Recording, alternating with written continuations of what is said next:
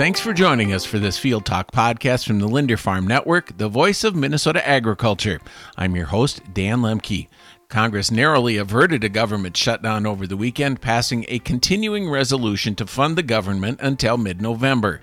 The 2018 Farm Bill also expired over the weekend, although most programs are funded through the end of 2023. 1st District Congressman Brad Finstad spoke with the Linder Farm Network's Linda Brecky shortly before the government shutdown was avoided. Joining us here on the Linder Farm Network, Minnesota 1st District Congressman Brad Finstad, a member of the House Ag Committee. And Congressman Finstad, what steps are needed at this point for a farm bill? And it looks like we're talking by the end of the year.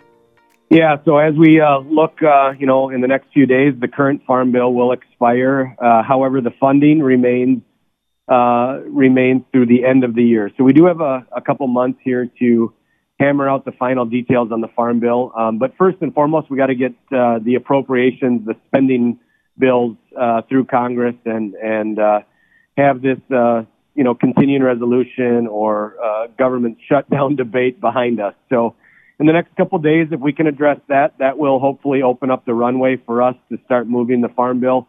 The work hasn't stopped. We've continued as a committee and as members traveling all over the state and country in our district to make sure that we're still very much in tune of, where our farmers at right now, where our rural communities at, what are the needs that we have to make sure we get right in this farm bill. So we feel comfortable that we have, done a good job of listening, but also making sure that we're prepared to get to the table, get our sleeves rolled up, and really just hammer out the farm bill here once that runway is clear for us in regards to the couple short-term hurdles that we have to work through. And having talked to a lot of farmers and farm group representatives, what do you feel are some of the key points, some of those major priorities for Minnesota farmers? Yeah, so this is great. I mean, rarely in Congress do we not operate in some sort of crisis scenario, but the Farm Bill is one where the 2018 Farm Bill was a pretty good Farm Bill. So what I'm hearing from folks is, first and foremost, don't screw that up because it's been working pretty well, and then look at opportunities to tweak some of the programs to make them a little bit more of the time. So, crop insurance is a huge component of the Farm Bill that has been such a great, strong risk management tool. Farmers are telling us to protect that, make sure that we can make some enhancements to, even make that stronger. There is also concern that the ARC and PLC reference prices are, antiquated and really irrelevant to the current situation that we live in regards to the input cost and the market price that we're getting for corn and soybeans right now. So taking a look at that and seeing if we can make any adjustments there. And then also just looking at kind of the rural totality of the Farm Bill and how we're looking at things like rural development, community facilities, funding hospitals, nursing homes, fire stations, police stations, that infrastructure component that the Farm Bill does so well with to make sure that we can strengthen that and provide more tools for our rural communities to access, these programs. So we're feeling good that, we have opportunities to, again, tweak the edges on some of those programs that really make it more user-friendly and more available to folks all over rural America.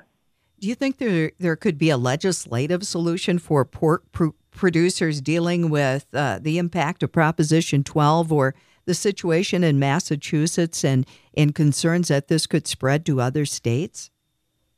Well, I think it has to be a legislative solution. The Supreme Court pretty much told us that, in specifics to Prop 12. They, the Supreme Court showed their cards and said, we feel that this is a legislative fix in the making. And so we look to address that in the Farm Bill. Obviously, it's very dangerous when we have one state deciding ag policy for the rest of the country. Prop 12 has the makings to be one of the most devastating pro-consolidation in the pork industry that we have seen in my lifetime. It hurts the family farm. It hurts the small mom and pop operations. It's just not the way we as a country need to move forward in regards to ag policy, letting one state dictate the terms. And Prop 12 is more than just the pork industry, because really it's a signal that, one state can carve out something that they might don't like or don't understand and use political science to really dictate the terms and how we operate our farms in southern Minnesota. So we're going to use the Farm Bill as a vehicle to address that, and I'm open to any and other, any ways possible that we can move something legislatively to make sure that we kind of draw a line in the sand and say no more of this. And the push and the mandates to replace fossil fuel and the electric push on the state level and on the national level, anything that can be done legislatively to give people more options.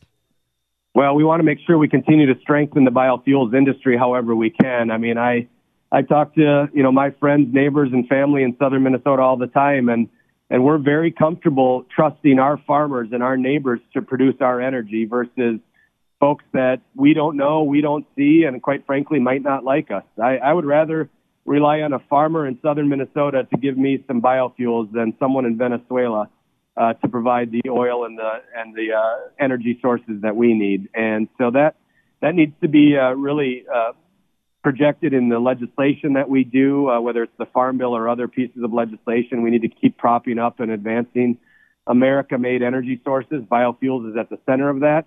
And then on top of that, we have to be intellectually honest with ourselves and say, if we're going to go down this path of a complete electric vehicle mandate, we are in essence ending the biofuels industry. We are in essence ending the corn and soy-based biofuels opportunities, and really the market opportunities that we've been able to grow right here in our backyard.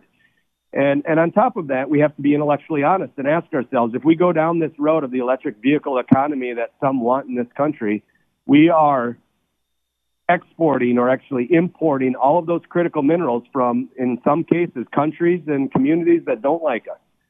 So if we're going to mine silver, lithium, nickel, copper from mines in the Congo that are owned by the Communist Party of China, and that is our only option to make these electric vehicles, we really have to ask ourselves, what are we doing?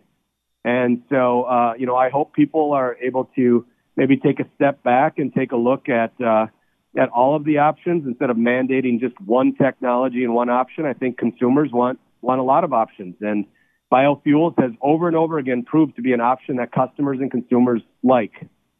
And I know you brought up one time, too, that they're not solar farms. They're solar plants. They're not a farm, which is a good point. That's right. I mean, we have lent the good name of farmers to do a lot of these policies that, in essence, hurt us on the farm. You look at some of the most productive farmland that now is tied up in these solar power plants. These are every time an acre is taken out of production, that is opportunity lost for our young and beginning farmers. Every acre taken out of production is a couple acres that we give to the global economy. Brazil is clearing forests and adding 2, 3, 4 acres a time versus the one that we're taking out of production. So it really comes back to, as a country, we have to be clear that food security is national security. And that food security is provided by some of the greatest folks that we have in this country, and that is our farmers. And we also have been hearing concerns from dairy farmers, so hopefully things straighten out and they're able to get some better prices here to keep going in Minnesota and other states. Yeah, dairy has been such a strong cornerstone economic driver in the state of Minnesota and the upper Midwest that we have to make sure that we are using common sense with dairy policy, that we are not pitting regions against each other in dairy policy. And quite frankly, again, what is the USDA doing? What is our federal government doing to be proactive and thinking about the next 20 years of that industry versus reacting to, maybe some spot in time type issues that we face? And so it's my hope that we start having a conversation about the future of dairy industry in this country and its importance to our rural communities. Congressman Finstad, any other topics that we should cover as long as I have you on the phone this morning?